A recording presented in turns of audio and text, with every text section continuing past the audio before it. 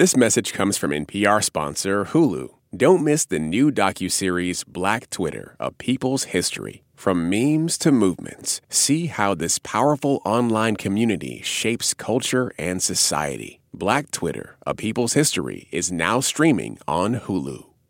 This is Fresh Air. I'm Dave Davies. When my guest, author and medical anthropologist Teresa McPhail, finished researching and writing her new book, she made some lifestyle changes. She stopped taking daily showers and changing her sheets as often, along with eating more natural food and making sure to get enough sleep and exercise. Her book is about allergies, which are a growing challenge for humanity as our environment changes. In the U.S., nut allergies in children, hospital admissions for asthma, and prescriptions for EpiPens, which treat extreme allergic reactions, have all tripled in recent years. Estimates are that 30 to 40% of the world's population now have some form of allergy. Some allergic reactions are a nuisance, the congestion and burning eyes that come with a high pollen count, and some are deadly, like anaphylaxis that can follow a bee sting, something McPhail has had personal experience with in her own family. There are allergies to airborne irritants, food allergies, and skin allergies. McPhail found the causes of allergies to be complex and often misunderstood. For decades, they were thought to mainly afflict people who were nervous, anxious, or temperamental. While there's new science on the causes of allergic reactions, effective treatments are hard to come by and expensive when one shows promise. Teresa McPhail is an associate professor of science and technology studies at Stevens Institute of Technology in New Jersey. She researches and writes about global health, biomedicine, and disease.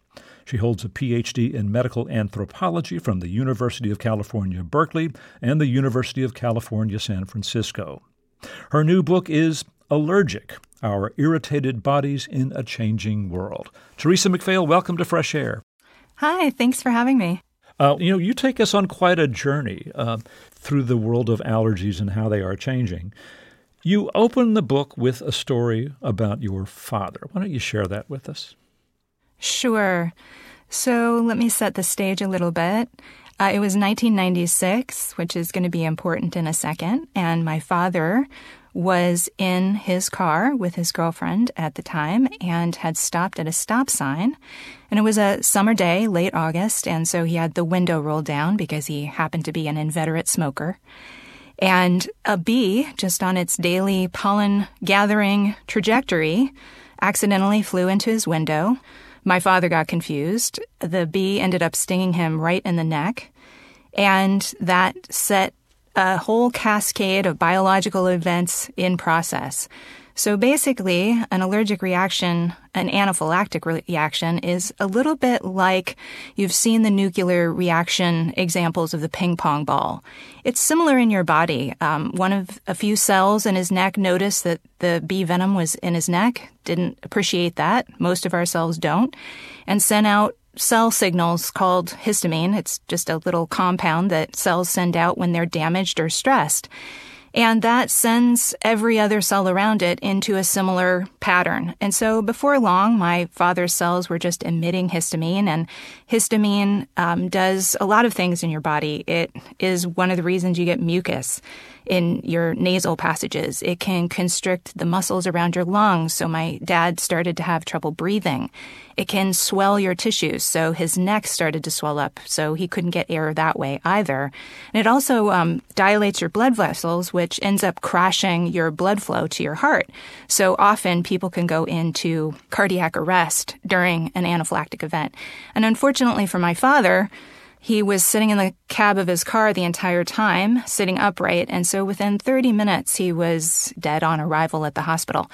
His girlfriend did drive him to a drugstore, which was the closest medical assistance in our area. We lived in rural New Hampshire at the time, and hospitals were going to be 30 minutes, an hour away.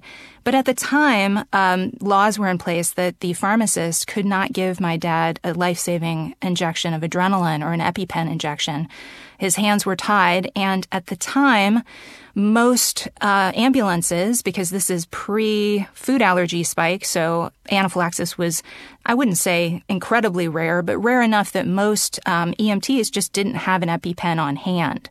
And so the ambulance didn't have an EpiPen either. So they basically just had to try to stabilize him and keep him alive to the hospital, and it didn't work. So my dad died that day within 30 minutes of being stung by the bee.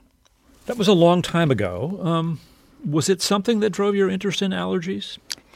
Yes, but in a circuitous way, because at the time I was very young. I was only 24 years old when he passed away. And it was quite a shock because we knew he had maybe a mild allergy to bee stings. He had been stung a few times in the past that we knew of, and he had always reacted. But it was quite a shock, and I think that I always have been nervous if I, too, might have a similar reaction, if such a thing could be inherited. But for years, I kind of just panicked whenever I saw a bee at a picnic or went walking through the park. But other than that, I didn't think much about it. That was until I started getting allergic reactions myself to things like grasses and tree pollen. And then I started wondering if I had inherited those tendencies, if all allergies are alike. And that really got me started on unearthing not just what happened to my dad, but what happens to millions of people around the world when they come into contact with something that their immune system just has decided that it shouldn't be there. It just decides it doesn't like an otherwise harmless substance. All right, so we'll get into some of the science here, but what symptoms do you have from allergies yourself? Luckily, I'm pretty mild, so my allergies are seasonal and respiratory allergies. I have them all year round. I'm an interesting case because I cannot be tested for what I actually am allergic to, and that's because I have historically low levels of the antibody IgE, which is the antibody that actually reacts to allergens in your body. So I have a localized reaction, so I will get itchy eyes and I will get stuffy and runny nose and a sore throat, but there's no way to tell because my skin and my blood both don't react to whatever it is in the air that I react to.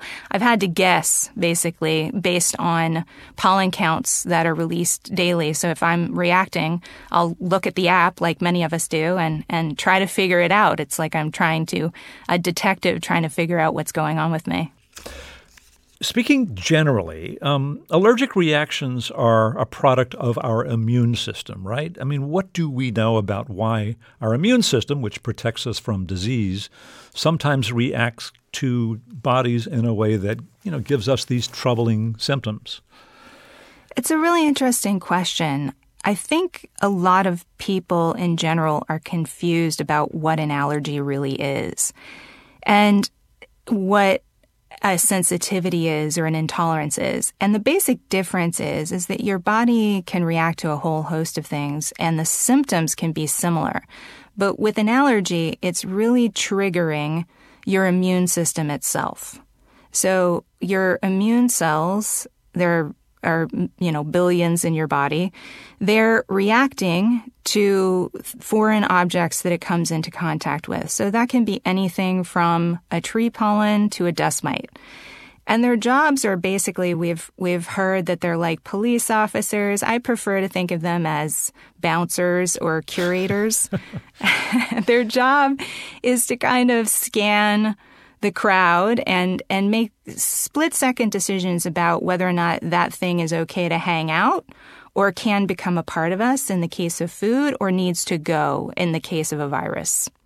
And then what happens when pollen comes in, for example, or ragweed? The way I like to think of it is an allergic reaction is usually driven by a class of antibodies called IgE. And if you think of we usually hear about T cells, which those are the police officers of our body. They're constantly circulating and finding things in our body that shouldn't be there. So if a T cell comes into contact with an oak pollen, say, and it says, I don't like the looks of this, it's got to go. It gives that information to a class of cells called B cells. And think of them as nightclub managers in your body, on the street that the T cell is patrolling. And he shows a picture of this oak pollen and says, hey, I really don't like this guy. If you see him, you got to let me know. Let's contact some people. We got to get it out. And so these B cells, who are like these nightclub managers, basically they go to they produce cells called IgE, or little proteins, Y-shaped proteins. And those are like the bouncers. But if you like to think of this metaphor as in like every IgE is unique to the perp. So at the nightclub entrance, you've got a bouncer there ready to spot oak pollen, but you've got 50 bouncers at the door, all looking for specific things. And so when they see it or something similar to it, they send out the signal. So they alert all of the other immune cells that something's up. You got to come and take care of this guy. So that's basically going on in your body all the time. So the things can either stay, have a great dance party in the club with all of your cells, or they've got to go. But you can already see the problems because, say there's a guy who's 6'2" with brown hair, he might look similar to something else, and that antibody is still going to react to it. So that's why you get a lot of people who are allergic to one tree nut will be allergic to all of them, if that makes sense. It's because of the similarities in their protein. And once the bouncers take action, then we have a rumble and your eyes water and you sneeze or your skin breaks out or something worse. Yeah, it's not a very fun nightclub to be in after that. There are interesting theories that help or that may help explain why we see so many more allergies in the United States and around the world. One of them, you say, is the hygiene hypothesis. We're just too darn clean. What's going on here? Right. The hygiene hypothesis, if you've heard about it, you've probably heard that we don't let kids eat enough dirt. They don't play in enough dirt. They're not around enough germs. And that's part of it. So what ended up happening is in the 1970s, this British researcher did a metadata study. So he kind of looked at all the factors involved in developing an allergy. And what he found was that in families that had multiple children, you tended to have the youngest children had much lower rates of allergic disease. And so he posited that was probably because they had older siblings who got sick a lot. And so they would bring home all of these bacteria and viruses, and the littlest ones would be exposed to a whole bevy of things that maybe the eldest didn't have the same exposures to. And so that there was something about this. There was something about being the youngest that was protective. And in fact, we have seen that people who send their children to daycare centers, there's something about being in a daycare center that is also protective. And it's probably the same theory that you're just getting exposed to more germs on a day-to-day basis. And that at a young age, that's actually helpful because it helps to train your immune system. And so it's not going to be oversensitive when the kid gets a little bit older. Yeah, this is interesting. So our immune system kind of needs to learn the neighborhood. It needs to, to distinguish, get to know the various antigens and either how to handle them or how not to worry about them. I don't know. What happens here exactly? Yeah, that's exactly the theory. It's basically to go back to the bouncer and the police officer. You're absolutely right. It's getting familiar with everything in your neighborhood. So it's your body learning, oh, Bob just lives down the street. He's fine. I don't have to worry about Bob. And if you get that training prior to the age of 3, there's something about that happens in early childhood development. By around 3, your immune system is kind of set up, and it's very hard to change it after that point. But it's very malleable before that point, which is why early exposures to things seems to be so protective. So the landmark studies that support the hygiene hypothesis were done actually in Switzerland and Germany, where they found that children who were regularly exposed to dust in animal barns. And it's interesting because the animals seem to be a key component. So if you're living on a farm with livestock, you tend, and you're a baby and you're being carried by your mom in and out of this barn where there are pigs and cows and ducks and dogs and whatever, you tend to have very low rates of sensitization and allergic response in those adults once they grow up. So there's something happening. And so the theory is it could be anything. It could be the allergens in the air mixed with certain types of bacteria that would be in a barn. But the animals do seem key. And I will say that if you grow up with a dog in particular, dogs seem to be protective. So people who grow up in a household with a dog also tend to have a slightly lower rate of allergies than people who grow up in a household without pets. Right, but you want that dog when the kids are little, right? Right. Right. And just to come back to this, so the older kids who are actually bringing some of these bugs and viruses home, I mean, they're not getting that exposure when they were younger, and it might have been more beneficial to their immune system? Right. So when we talk about the immune system, I often heard the experts that I talk to talk about it's needing to be trained to tolerate certain things. And one of the most interesting things is we don't really understand tolerance. For instance, all the foods we eat are foreign. So we should respond to them in some way because they are foreign particles entering our system, except that, of course, we don't. We accept them, we break them down, they become part of us. And so the real question is, how does a cell make that decision?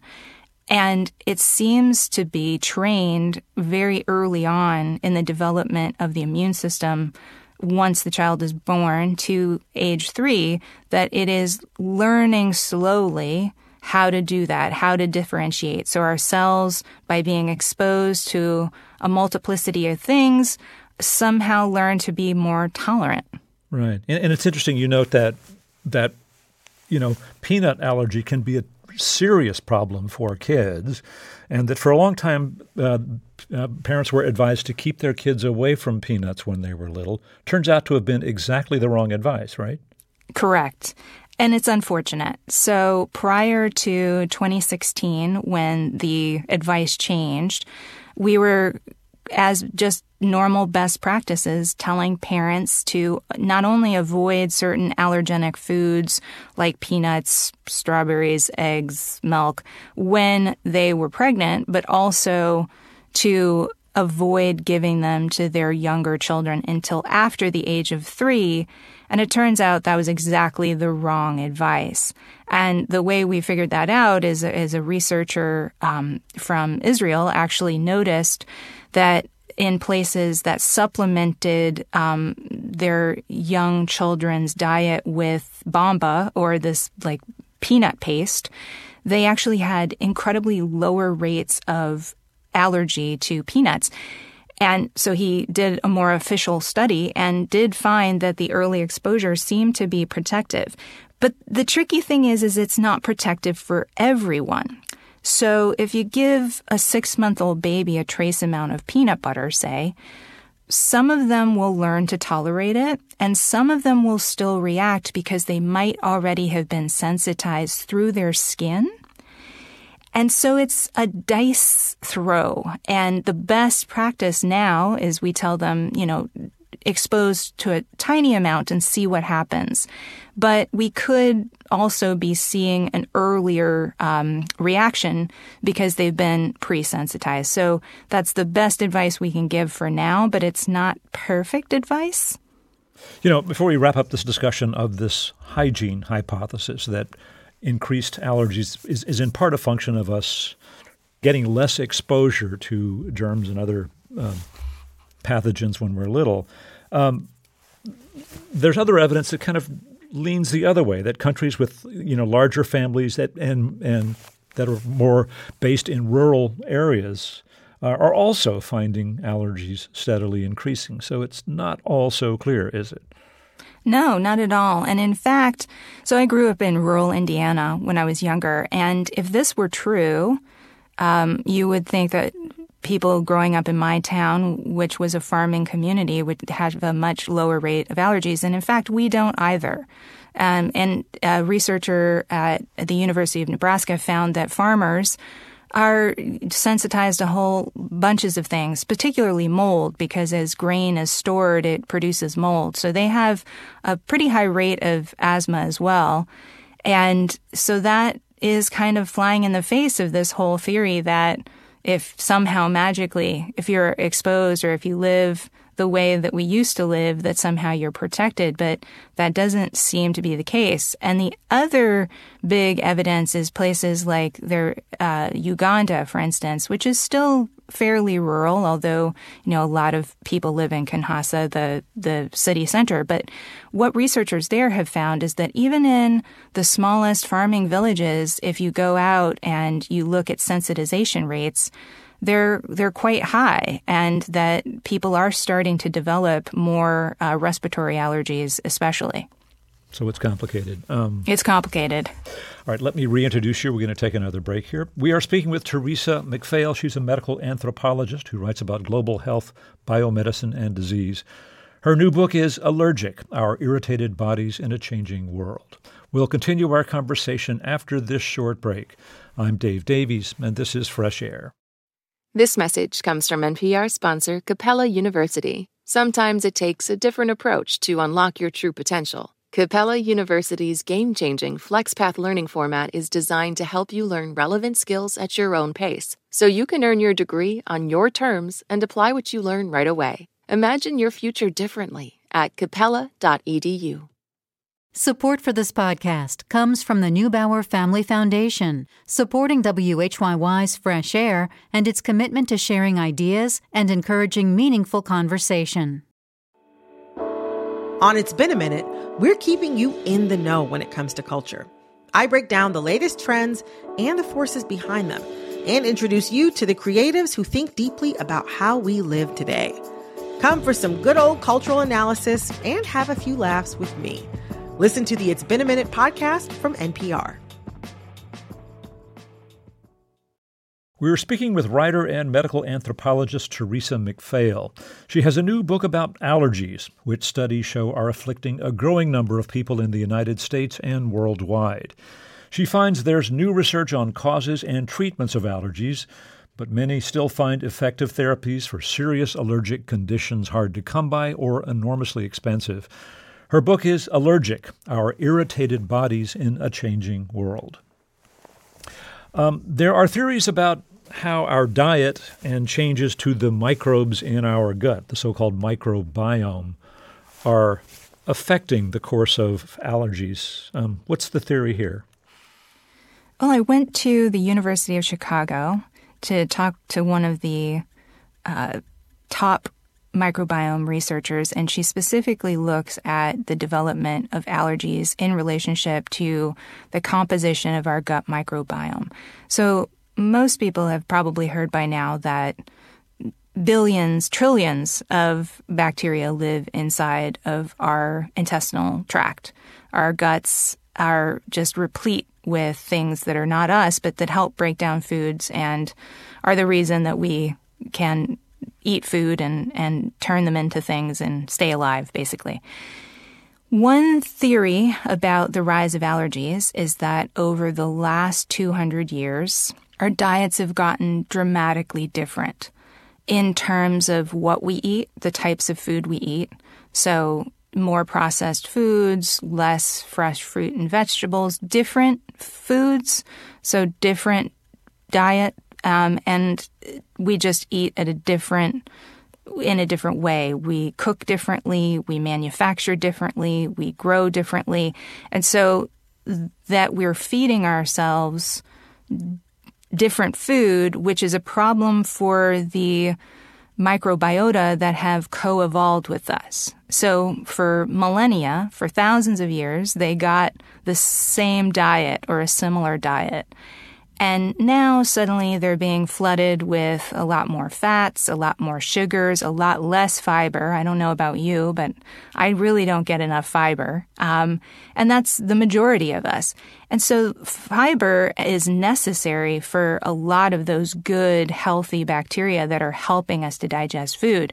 And so the theory goes, without all of that, there has been a difference in the composition of what types of bacteria are thriving, what ones are accidentally being starved because they're not getting the right types of food from us anymore. And so if you change that balance in our gut microbiome, then you're throwing off the immune system itself. And there's also the matter of antibiotics. I mean, we get antibiotics when we have ear infections as babies, and we're eating, I guess, food from livestock that have been given antibiotics. Is that a part of this? Yes, absolutely. Researchers were constantly harping on about especially the antibiotics being given to the livestock. But even studies have been done to show that if children have repeated doses of antibiotics prior to the age of 2, it dramatically alters the makeup of their gut microbiome. Because when you take an antibiotic, it's not choosing which bacteria to affect. It's affecting all of them.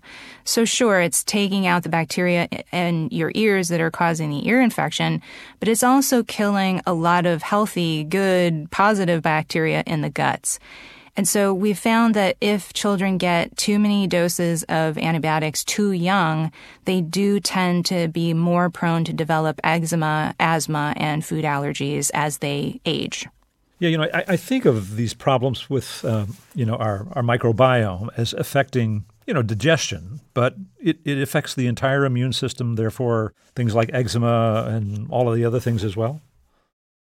Yes, absolutely, because our guts are lined with mast cells, and they're basically just a thin layer of cells that are part of our immune system that are part of that process. So they can send up those histamine flags also. They can start a reaction also.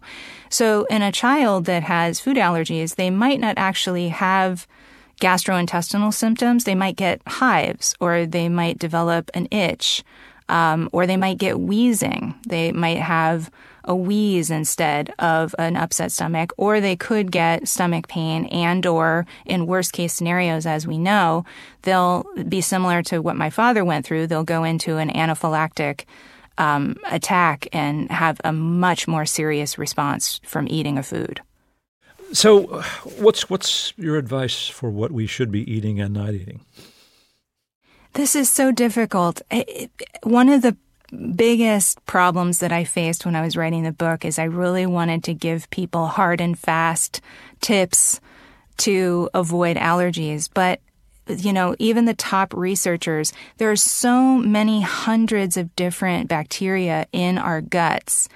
And right now we're only starting to tease out which ones might be crucial to us maintaining a balanced equilibrium of our microbiome that leads to a healthy immune system.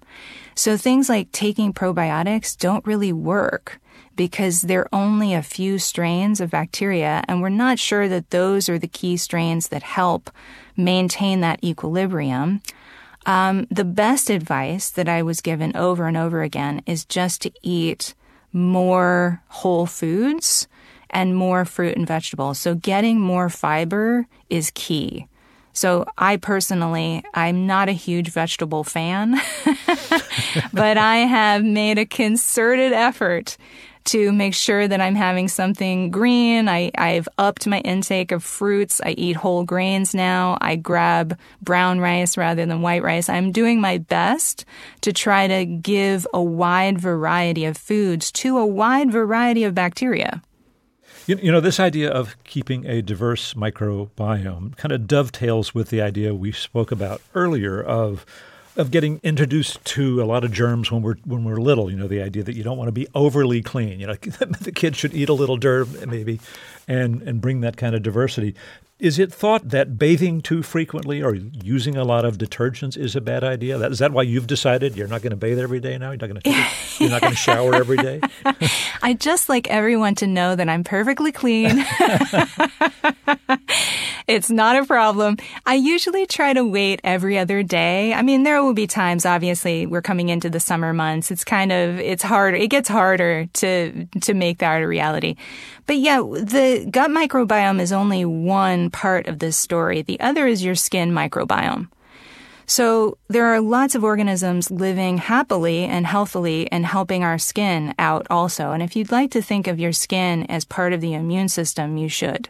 Because it's basically the first line of defense. It's what keeps things out, mostly. And what we've found is if you use harsh detergents, if you put a lot of things on your skin, you are either stripping the skin of some of those natural, again, you're killing off the good bacteria, or you're disrupting the delicate balance between fungi and bacteria on your skin, causing a huge problem. Or you are just adding more things that the immune cells in your skin have to deal with. So probably most people don't realize that there are 85,000 chemicals on the Environmental Protection Agency's Toxic Control Substances Act watch list. Boy, that was a mouthful.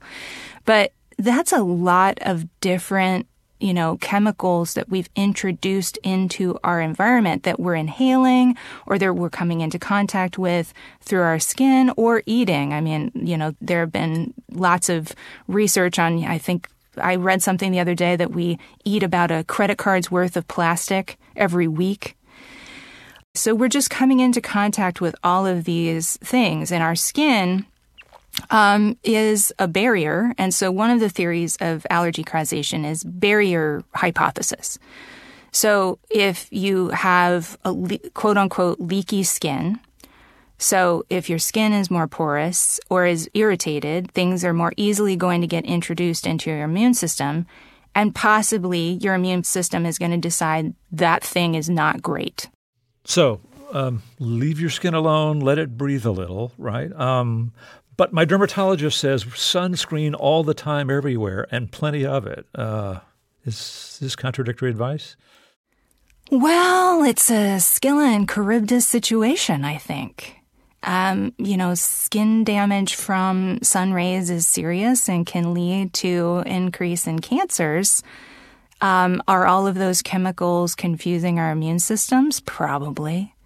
But it's really hard to tell people what's the right thing to do. I think erring on the side of caution and there are some sunscreens that are made for sensitive skin types. Those are probably better than ones with a lot of perfumes in them or a lot of excess dyes or other things. So just being more careful about what you put on your skin or what you expose yourself to. All right. So good old long sleeves and hats maybe instead of right. sunscreen. Right. One of the things that you said you're also doing less of is you're changing your bed sheets less frequently. Why is that? Well, it's a delicate balance. We don't want to let dust mites get out of control, but our skin, the natural bacteria that's just in our environment that we track in throughout the day, it's not a bad idea. It's, again, just exposing my body to a panoply of things. So I tend to change my sheets every other week instead of every week, just to let my body get a little bit more exposure than not, and while still keeping things like dust mites in check. Let me take another break here. Let me reintroduce you. We are speaking with Teresa McPhail. She's a medical anthropologist who writes about global health, biomedicine, and disease. Her new book is Allergic, Our Irritated Bodies in a Changing World. She'll be back to talk more after this break. This is Fresh Air. This message comes from NPR sponsor Mattress Firm. How do you sleep at night? No matter what might be keeping you up, Mattress Firm can help anyone sleep. Mattress Firm will find you the right mattress from a wide selection of top brands at every budget. Plus, if you see a lower price somewhere else, they'll match it up to 120 nights with their low price guarantee. Get matched at Mattress Firm's Memorial Day sale and sleep at night. Restrictions apply. See mattressfirm.com or store for details. This message comes from NPR sponsor Redfin.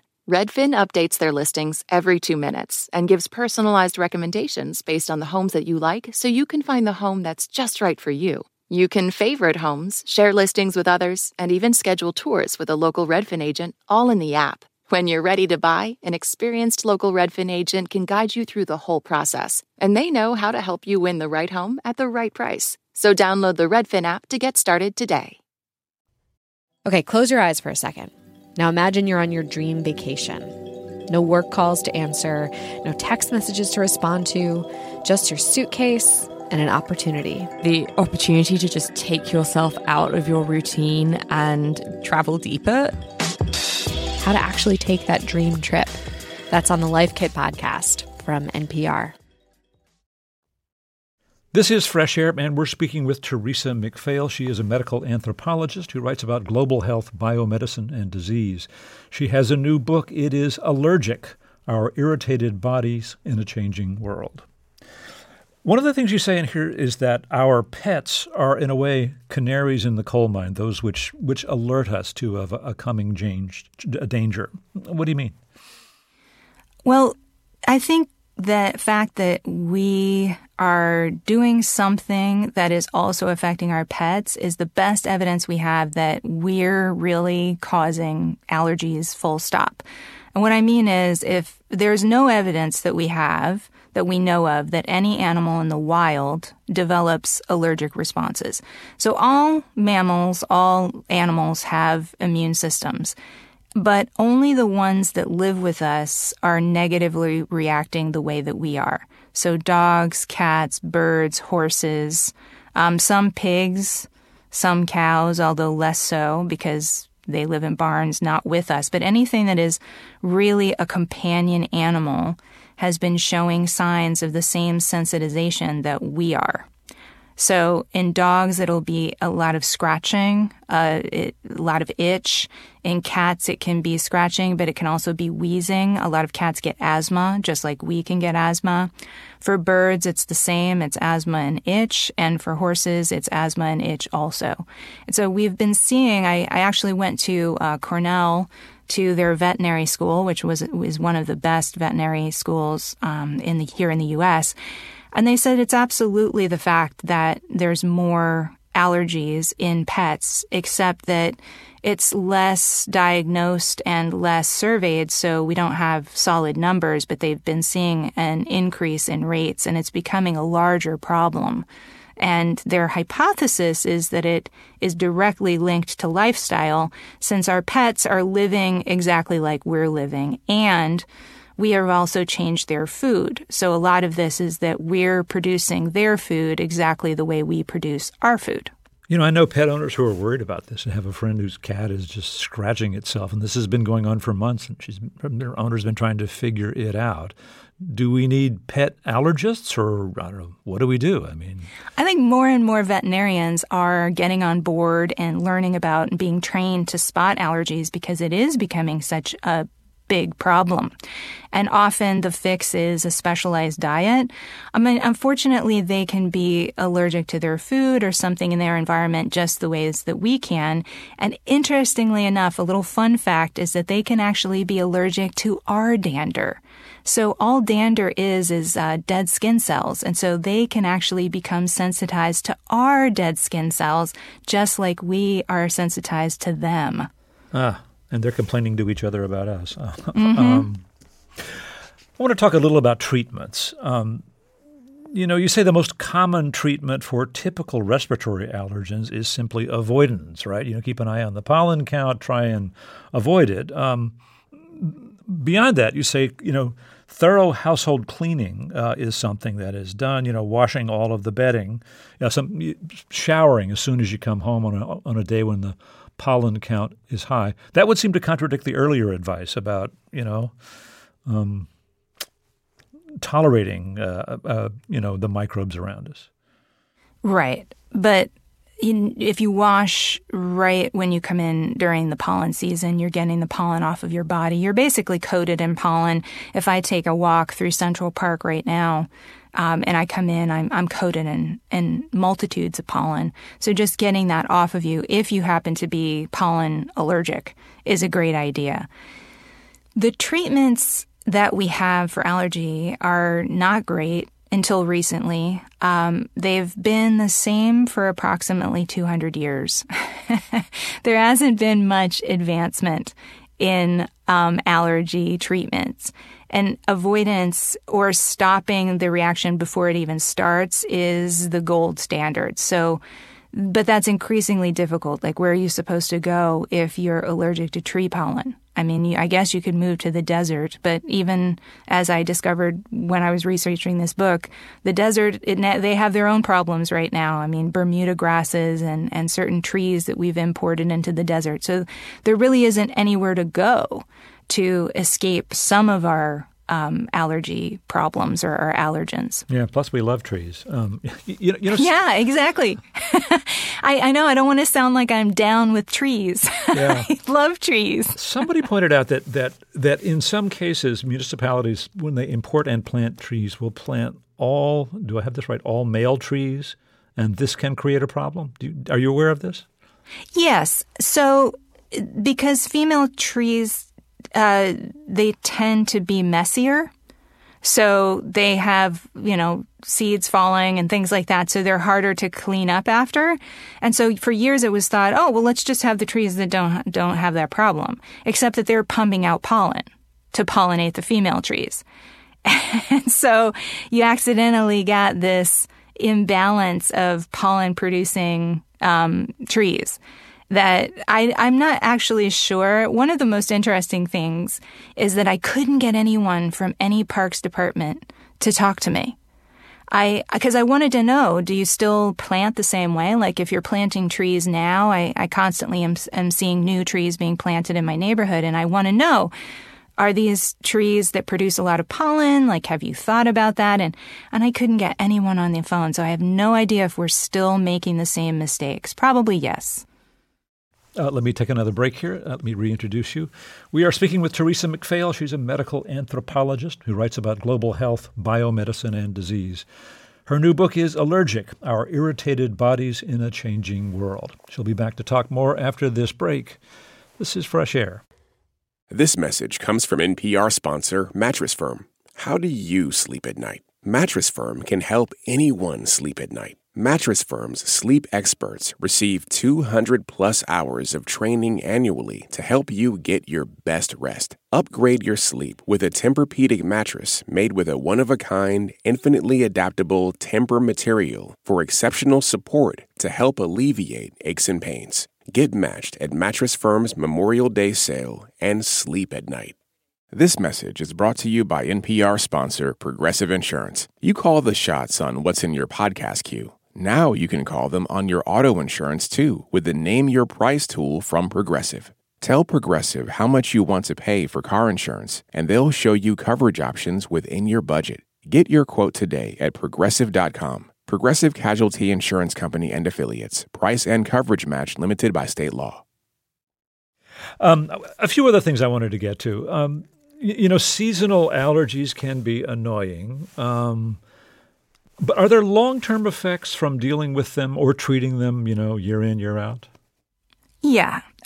One of the most interesting things when I was researching this book is, so I would ask to talk to regular people about their allergies, and everyone initially was like, why do you want to talk to me about my hay fever? That's so weird.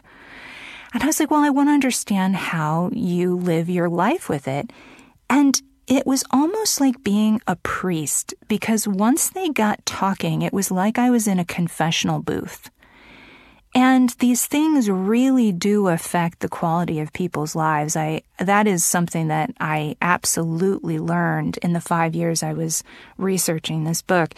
It doesn't matter if it's a mild allergy to a severe allergy. Everyone's basic quality of life suffers when they have an allergy. First of all, you're spending a lot of money on treatments. So you're taking Zyrtec or whatever you're taking, your antihistamines, you're buying them, you're taking them on a regular basis, you're buying air purifiers, you're doing all of these things. You're buying allergy-free foods if you've got food allergies, you're spending a lot of money. The second thing is you just don't feel well. You don't feel at your best. So most people with mild allergies don't sleep well. So their sleep is affected, which means they're not as productive. Their mental health suffers. Like most people with a moderate allergy have some form of depression or anxiety. We can say that that's correlation and not causation. But if you're constantly lacking sleep and you're constantly not feeling your best, that it takes a toll after a certain amount of time. And does it grind down the body in any way physically or do? Absolutely. I mean, people that have allergies, seasonal allergies especially, you're more likely to get sick because think of it as, say you're at a gate at Yankee Stadium and your immune cells, like we're back to the bouncers. The bouncers are there. Everybody's there trying to stop viruses from coming in. If millions of oak pollen particles are trying to come in and you're dealing with them, are you really going to spot the SARS-CoV virus when it comes in? No. Your immune system is distracted. It can only do so much. And so if it's busy responding to one thing, it could lead to you missing something else. So we really want healthy immune systems. That being said, I will say a little positive. There's not much positive here. One of the things I'm really aware of is when I talk, it can sound pretty depressing, but people with allergies, actually, you should feel happy because your immune systems are strong and functioning. And it turns out that people with allergies actually can have lower levels of certain cancers like gliomas, partially because your immune system is so strong and it's on the alert. So there's downsides, but there's a small upside. It's in the book you say that in some way maybe you embarked on this quest to study allergies because of your father's death to the anaphylactic shock from a bee sting. And heaven knows you learned a lot. I mean, do you feel that you came away with any particular new perspective or insight about his death? I do. I started off simply wanting to know why him. So millions of people are stung by a bee every year, but very, very, very few of them will die. And so I really wanted to understand why. And I think with any tragedy, that's the case. But what I ended up learning throughout the research is that there are so many things that intersected that led to my father's reaction. He had his window down because he was smoking. And why was he smoking? Because he was stressed. And why was he stressed? Because he was trying to make a living in a capitalistic society. And, stress had a lot of role to play in how he ate. So he didn't take particularly good care of himself. He drank too much bourbon and ate too many steaks. And so, those kinds of factors really are at play, and we are really all interconnected. And so I think by the end, I had realized that allergy is an individual biological problem, but that's not all it is. It's also a community problem and a very much deeply a social problem. Well, Teresa McPhail, thank you so much for speaking with us. Oh, thank you. I've enjoyed it. Teresa McPhail is a medical anthropologist who writes about global health, biomedicine, and disease. Her new book is Allergic: Our Irritated Bodies in a Changing World. To keep up with what's on the show and get highlights of our interviews, follow us on Instagram at NPR Fresh Air. Fresh Air's executive producer is Danny Miller. Our senior producer today is Roberta Shorak. Our technical director is Audrey Bentham. Our interviews and reviews are produced and edited by Amy Sallet, Phyllis Myers, Sam Brigger, Lauren Krenzel, Heidi Saman, Teresa Madden, Anne-Marie Baldonado, Thea Challoner, Seth Kelly, and Susan Nyakundi. Our digital media producer is Molly Seavey-Nesper. For Terry Gross and Tanya Mosley, I'm Dave Davies.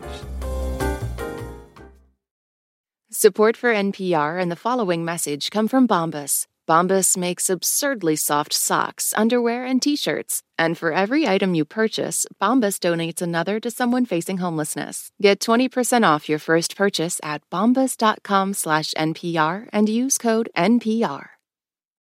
This message comes from NPR sponsor, the NPR Wine Club. Get the world of wine delivered to your door. When you join the NPR Wine Club, you'll receive the stories behind every bottle and favorite NPR shows and personalities arriving in liquid form, like Weekend Edition Cabernet and Wait, Don't Tell Me Zinfandel. The NPR Wine Club is a delicious way to support NPR's programming. If you're 21 or older, uncork a special offer at nprwineclub.org/podcast. Hey, I hear you have a birthday coming up. Yeah, you. If you're listening to this, that means you have a birthday coming up eventually. And here at Life Kit, we want it to be a special one. Magic can happen and good luck can happen and serendipity can happen if we're open to it. How to have a good birthday, even if you're not a birthday person. That's on the Life Kit podcast from NPR.